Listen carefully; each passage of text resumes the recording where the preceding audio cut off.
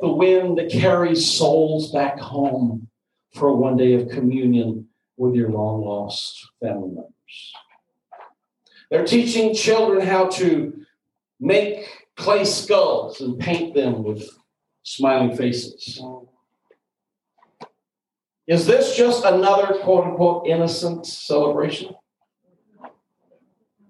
I hope you didn't go out trick-or-treating last night. God bless you. Boy, it's quiet in here sometimes. Is Halloween an innocent celebration? No, it's not. Now, we understand that many holidays or celebrations, traditional, come from pagan traditions. And not all celebrations that come from pagan traditions are evil. Hold on. Don't go off the deep end here.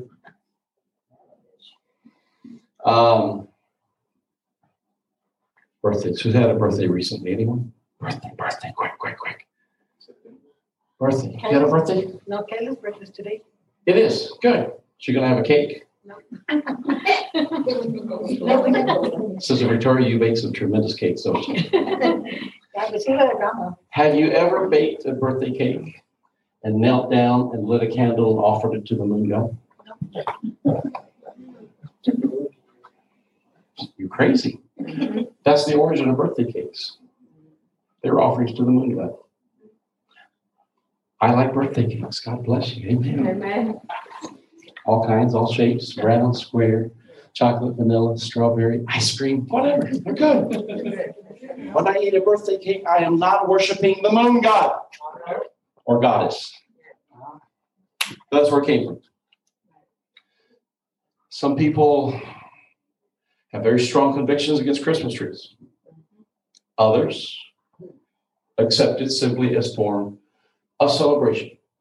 Christmas tree, some link it back to pagan traditions of putting up trees. In fact, still, some countries, many countries, when they build a brand new skyscraper or apartment building, they'll still put a tree up on top of the building. Have you ever seen that? They do that in Mexico? Peru, Central Latin America, a lot. You build a new building, you put a tree up on top of the building. Why? To keep the evil spirits away, of course. I'm not kidding. People do that still. Superstition. But then again, same kind of thing that says, oh no, a black cat just crossed in front of me. Can I have a bad day? Seriously? Have you ever walked under a ladder? No bad luck comes from walking into a ladder, unless the guy above drops the tool. There are all sorts of superstitions. There are all sorts of things that we can link back, if we want to.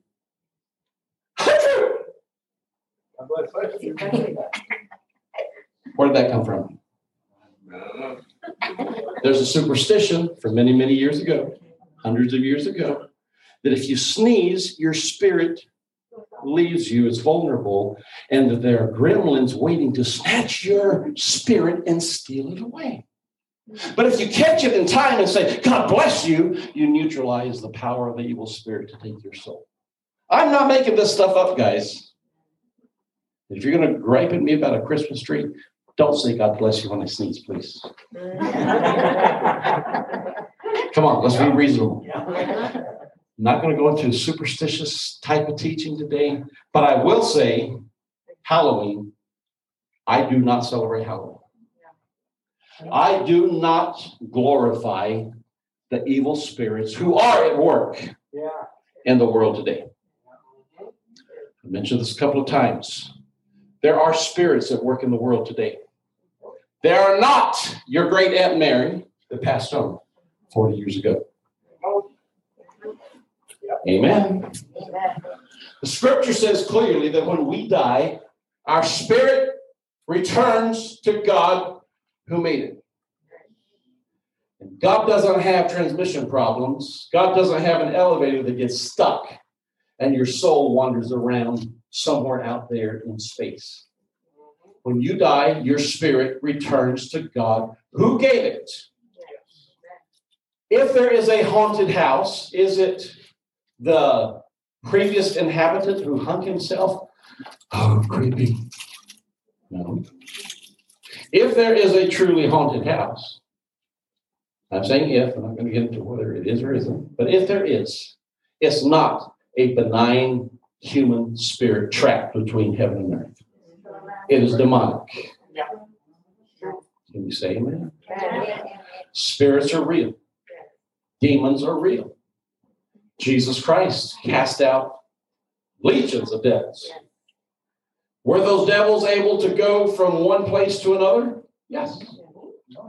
I never saw in Jesus' ministry any building haunted, but I sure see a bunch of pigs filled with devils rushing their way over a cliff into the water. So yes, there can be hauntings if you want to use that word, but they are not your human spirit trapped somewhere going into the light. No. If you encounter a spirit that is not of God, it is of the devil. Halloween is a celebration of all things evil. Halloween is a celebration of gore, of fear, of death, of torture. Are those things from God? Absolutely not, friend. Do not celebrate the works of the evil one, please. Amen. Amen. Amen. And since Dia de los Muertos, Day of the Dead, is tomorrow, I felt I needed to warn you. I hope you don't have any of those remnants of the old traditions and old religions hanging around. But friend, when you do talk to somebody who is celebrating Day of the Dead, understand, and there's a lot of readily available information about the origins of the Day of the Dead, Dia de los Muertos. So just to summarize, those altars, they decorate with flowers, with candles. They place food. They put marigolds out, flowers. You know why they put the flowers out? Because the pungent scent is supposed to be strong enough that the spirit can smell them and find their way home.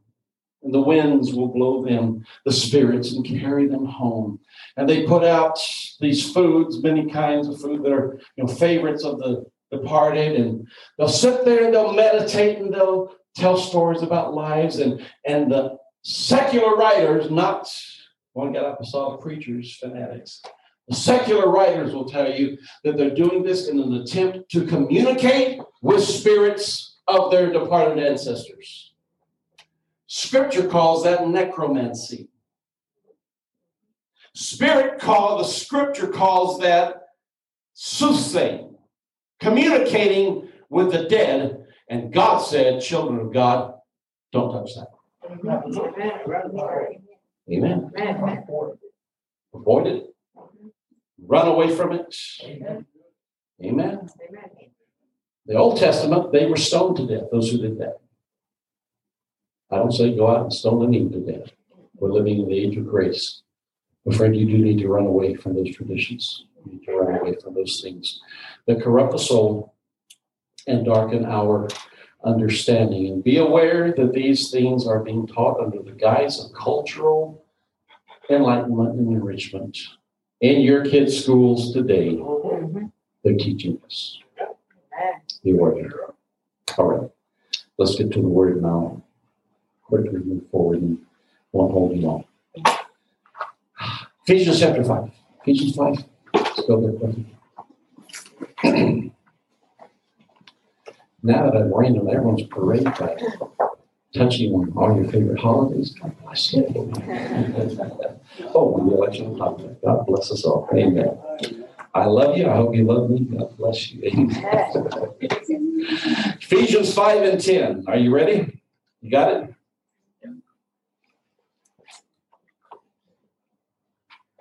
Verse 7. Don't participate in the things these people do. For once you were full of darkness, but now you have light from the Lord. That when you touched on light. Brother Smith, you touched on light. Today God has been talking to our hearts about being in the light and not in the darkness. Amen. You were once full of darkness, but now you have light from the Lord. So live as people of light. For this light within you produces only what is good and right and true. Verse 10. Carefully determine what pleases the Lord. Can you say that with me? Carefully determine what pleases the Lord. Take no part in the worthless deeds of evil and darkness. Instead, expose them. It is shameful even to talk about the things that ungodly people do in secret, but their evil intentions will be exposed when the light shines on them, for the light makes everything visible. This is why it is said, awake, O sleeper, rise from the dead, and Christ will give you light. Hallelujah. So be careful how you live. Don't live like fools, but like those who are wise, and make the most of every opportunity in these evil days. Can you say amen? Amen. God bless us. You're seated. Praise the Lord. Very, very quiet today. Hopefully you're just soaking it all up. Praise the Lord. All right. God nudged my heart early this morning.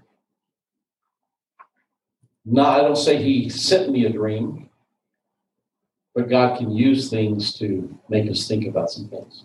Mm-hmm. I woke up in the wee hours of the morning exhausted. Ever wake up from a dream exhausted? My dream, it was one of those dreams where I knew, in this case, I needed to catch a flight. And I knew that I wasn't ready for the flight. I think that I packed, my bags were somewhere else. And in my dream, I realized that I hadn't shaved, I hadn't showered. I was in no condition to get on a long flight. Wanted to be presentable. And I realized, I started making these calculations of the time, and I realized that the flight was like 2 hours away. I needed to be checked in already because of some international flight, as best I can remember. And I knew that I had to get home and get my baggage and still get to the airport in time. And in this rush, that urgency that you feel in a silly dream like that, right? I was rushing to get home, to get my luggage so that I could be ready for the flight. And yet, in that dream sequence, I know psychiatrists would have a field day with me. God bless them. In that dream sequence, nothing moved fast. Everything I tried was like walking in slow motion. And everyone I tried to corral to help me, but there was different people in the dream, and it was all intertwined as only a dream can do. And everyone in the dream was moving as slowly as a human can possibly move. Nothing went right. I needed to hurry, and nothing would go right. And there was that urgency. I've got to get on this flight, and yet I can't make it. Nothing is working. Nothing is coming together. And the Lord prompted my heart. I feel like we are living in that dream sequence today. Instead of getting ready to catch a flight, I believe that Jesus Christ is coming soon. And I want to be ready for the coming of the Lord Jesus Christ. And yet in that dream, I knew that I wasn't ready for the flight. There were things I needed to get done. And friend, the church needs to wake up and realize we can't sleep right up to the moment of the rapture. Hallelujah. There's a cry going forth. The bridegroom cometh. The bridegroom cometh. It's time to awaken from our sleep. Awake, O sleeper. Rise from the dead. And Christ will give you light. This verse doesn't actually refer to physical sleep. It refers to one who's dead. Yeah, probably got thinking about the other was one. It's talking about one who is alive and yet dead. It's talking about one who some would say is a child of God, but whose life is indistinguishable from the world around us. We're supposed to have the life of Christ in us. We're supposed to have the light of God shining in us. We're supposed to have vibrancy. We're supposed to come out from among them and be ye separate, saith the Lord. You talked about it, that peculiar people. God is calling us to be right and to be ready. And yet there are people whose lives are indistinguishable from the death of this world round about us. I read an article, thoughts on this verse. The writer speaks of, for those who sleep without snoring, God bless you guys if you don't snore. Someone who sleeps without snoring can approximate a corpse very, very easily, can they not? Remember with your kids growing up? Come on, how many of us ever went into the room and nudged the baby in the crib just to see if they're still breathing? Yeah. Come on. You can say amen. Amen. Yeah. Because of deep, deep sleep, someone who's not snoring, you can't see their chest moving sometimes, like, are they alive or not? People can get so deeply asleep in God that you can't tell if they're alive or not. Yes. And that's what Paul says to the Ephesian church. The light makes everything visible. Again, Brother Smith, you talked about this. God is coordinating our hearts and minds. I had this prepared before I ever asked Brother Smith to teach the lesson this morning. Light makes everything visible. Light shines and our eyes open up. And in fact, in this verse, what Paul is saying is that the light of Christ has the ability, when that light shines on that dead body, that corpse can come to life. Hallelujah. Friend, my God is a source of life. He can speak life into existence as he did when he breathed breath of life into us. When he said, Lazarus, come forth. Lazarus heard the voice of God and came forth alive. So it can be his breath, it can be his voice, or it can simply be his light. Friend, when the light of God shines on death, death is reversed and replaced with life. We need the light of God to shine into our hearts and awaken us out of that stupor, out of that slow motion movement that I was telling you about, and that silly dream I had this morning, where you know you got to move and yet nothing seems to break through. That slow motion, friend, let the light of the Holy Ghost shine on you today and awaken you from your sleep. Jesus is coming soon. We live in a world of evil and darkness. We live in a world that when we fall asleep, lulled to sleep by the influence of this world, it's so easy, friend. It's so easy to get lulled to sleep by the movements of this world. Just like sitting on a bus with that slow swing, or a boat as it rocks in the waters, and you just feel this sleep coming over you. We can sit in this life, in this world, just like Lot, amen. Just like Lot, who set his tents towards Sodom. He got closer and closer until he finally moves into Sodom. He did not participate of their evil deeds. He afflicted his righteous soul daily, the scripture says, and yet he was asleep. And it took an angel of God coming in to snatch him literally out of the jaws of God's destruction. Let the light of God shine in your heart today. Amen. Let the light of God awaken you from the sleep, the stupor of sleep that grips this world and turns us into something indistinguishable from this world. I have to shake my head at times. I can work with people, or I can meet people, I can collaborate with people, and have no clue that they call themselves Christians. Because there's nothing to distinguish them from this world. Then all of a sudden something said, oh yeah, I'm a Christian. Really? Wow. I had no clue. I hope the world doesn't look at our lives and think that we are the same as they are. I hope that there's a light that shines in us, amen, that awakens us from the darkness, knowing that Jesus Christ is coming very, very soon.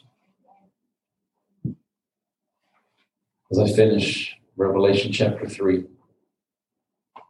write this letter to the angel of the church in Sardis. This is the message for the one who has the sevenfold Spirit of God and the 7 stars. He says, I know all the things that you do, and that you have a reputation for being alive, but you are dead.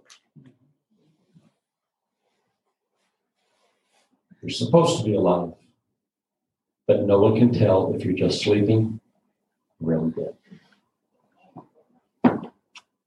So caught up in the slumber of this age. I know the things you do and that you have a reputation for being alive, but you are dead. Wake up. Say it with me. Wake up. Stand if you will, please, and say it as you're standing. Wake up. Wake up. Wake up. Strengthen what little remains. If you have ignored, neglected your relationship with God through many years, I don't want to sound crazy here, but you may not have time to rebuild the strength of your relationship with God to the point you used to have. That's a scary thought. But you know what? God said, hold on to what little remains. Strengthen what little remains. For even what is left is almost dead. God said, you don't have much to hold on to, and what little is there is about to die. Come on, get a hold of it. Waken yourself. Shake yourself. Get right with God. Hold on to what little you have left. Verse 3, go back to what you heard and believed at first. Sang that song, take me back. Take me back to the place where I first believed. Go back to what you heard and believed at first. Hold to it firmly. Repent and turn to me again. If you don't wake up, I will come to you suddenly, as unexpected as a thief. Time to wake up, folks. Amen. Time to realize this is not just a political struggle in our nation today. It is a spiritual struggle. Amen. Did you hear me? Amen. Election day is not just politics. It is not just constitutional rights. It is a spiritual struggle between forces that want to dominate and dampen and darken righteousness, and those who are crying out saying, God, give this nation one more chance in Jesus' name. Amen. Amen. Give this world just a little bit longer. Our heart is torn with that conundrum. On one hand, we say, even so, come quickly, Lord Jesus. But on the other hand, we cry for those who are lost. And we pray, Lord, just extend the time a little bit longer. If it be possible that some more can be saved, let it be, Lord Jesus. But don't drag it out so long that those who are already saved lose what they have. God is the one in control of extending or shortening the time. He said, I can make it longer, or I can make it shorter. And he's not changing his mind per se. He's not being tardy as people think he's being tardy. They scoff, saying, where's the sign of his coming? Yeah, we've heard it all, friend. It's God who is measuring the hearts in these last days. And if he sees that there are those who are hungry and willing, he'll extend the time if they have a chance to wake up. But he's also balancing the fact that, if possible, the very elect can be misled. Yeah. I don't know if he's extending or shortening. I don't know if he's expanding or contracting the timeline, but friend, I know that it can't be much longer. Jesus Christ is coming for his church. Hallelujah. Look at the world, the events of the world, and realize that we are living in prophecy. We are living in the fulfillment of those last days, friend. We don't have to give in to darkness. We need to fight the light shine until the very last moment that the church is taken out of this world. But friend, until then, be vigilant. Awaken yourself. Shake yourself. Come alive in Jesus. Try to be victorious. Strive for victory. Read the messages of the Spirit to the churches, the 7 churches. He talks to every single one of them about being victorious. Amen. That's right. And he says, not all of you will be. Some of you are going to have to erase your name out of the book of life. God forbid. But those who do overcome, those who are victorious, I will make them pillars in the temple of my God. Hallelujah. I will inscribe on them the name of my God. He said, I will make them to walk dressed in white, to walk with me if I am dressed in white. Friend, I want to be victorious in Jesus' name. Amen. I want to be ready for the coming of the bridegroom. I want to be awake. I don't want to be like in that dream this morning where nothing would move fast and I knew I was going to miss my flight. I don't want to get to the point where I can't awaken fast enough that I should miss the rapture of the church of Jesus Christ. Awake, you who sleep. If it's more than just, if maybe you're dead inside, the light of God can give you life this morning. Amen. Let the light of Jesus Christ shine in you, awaken you, enlighten you, empower you with the power of the Holy Ghost. Amen. We're going to have just a moment here of prayer. I want Brother Jared to come and lead us in prayer right now. Amen. Folks, I want you to join together. I want us to pray together in Jesus' name. That God awaken us, awaken this nation, awaken the church in this time. Hallelujah. Let the light of God shine on us.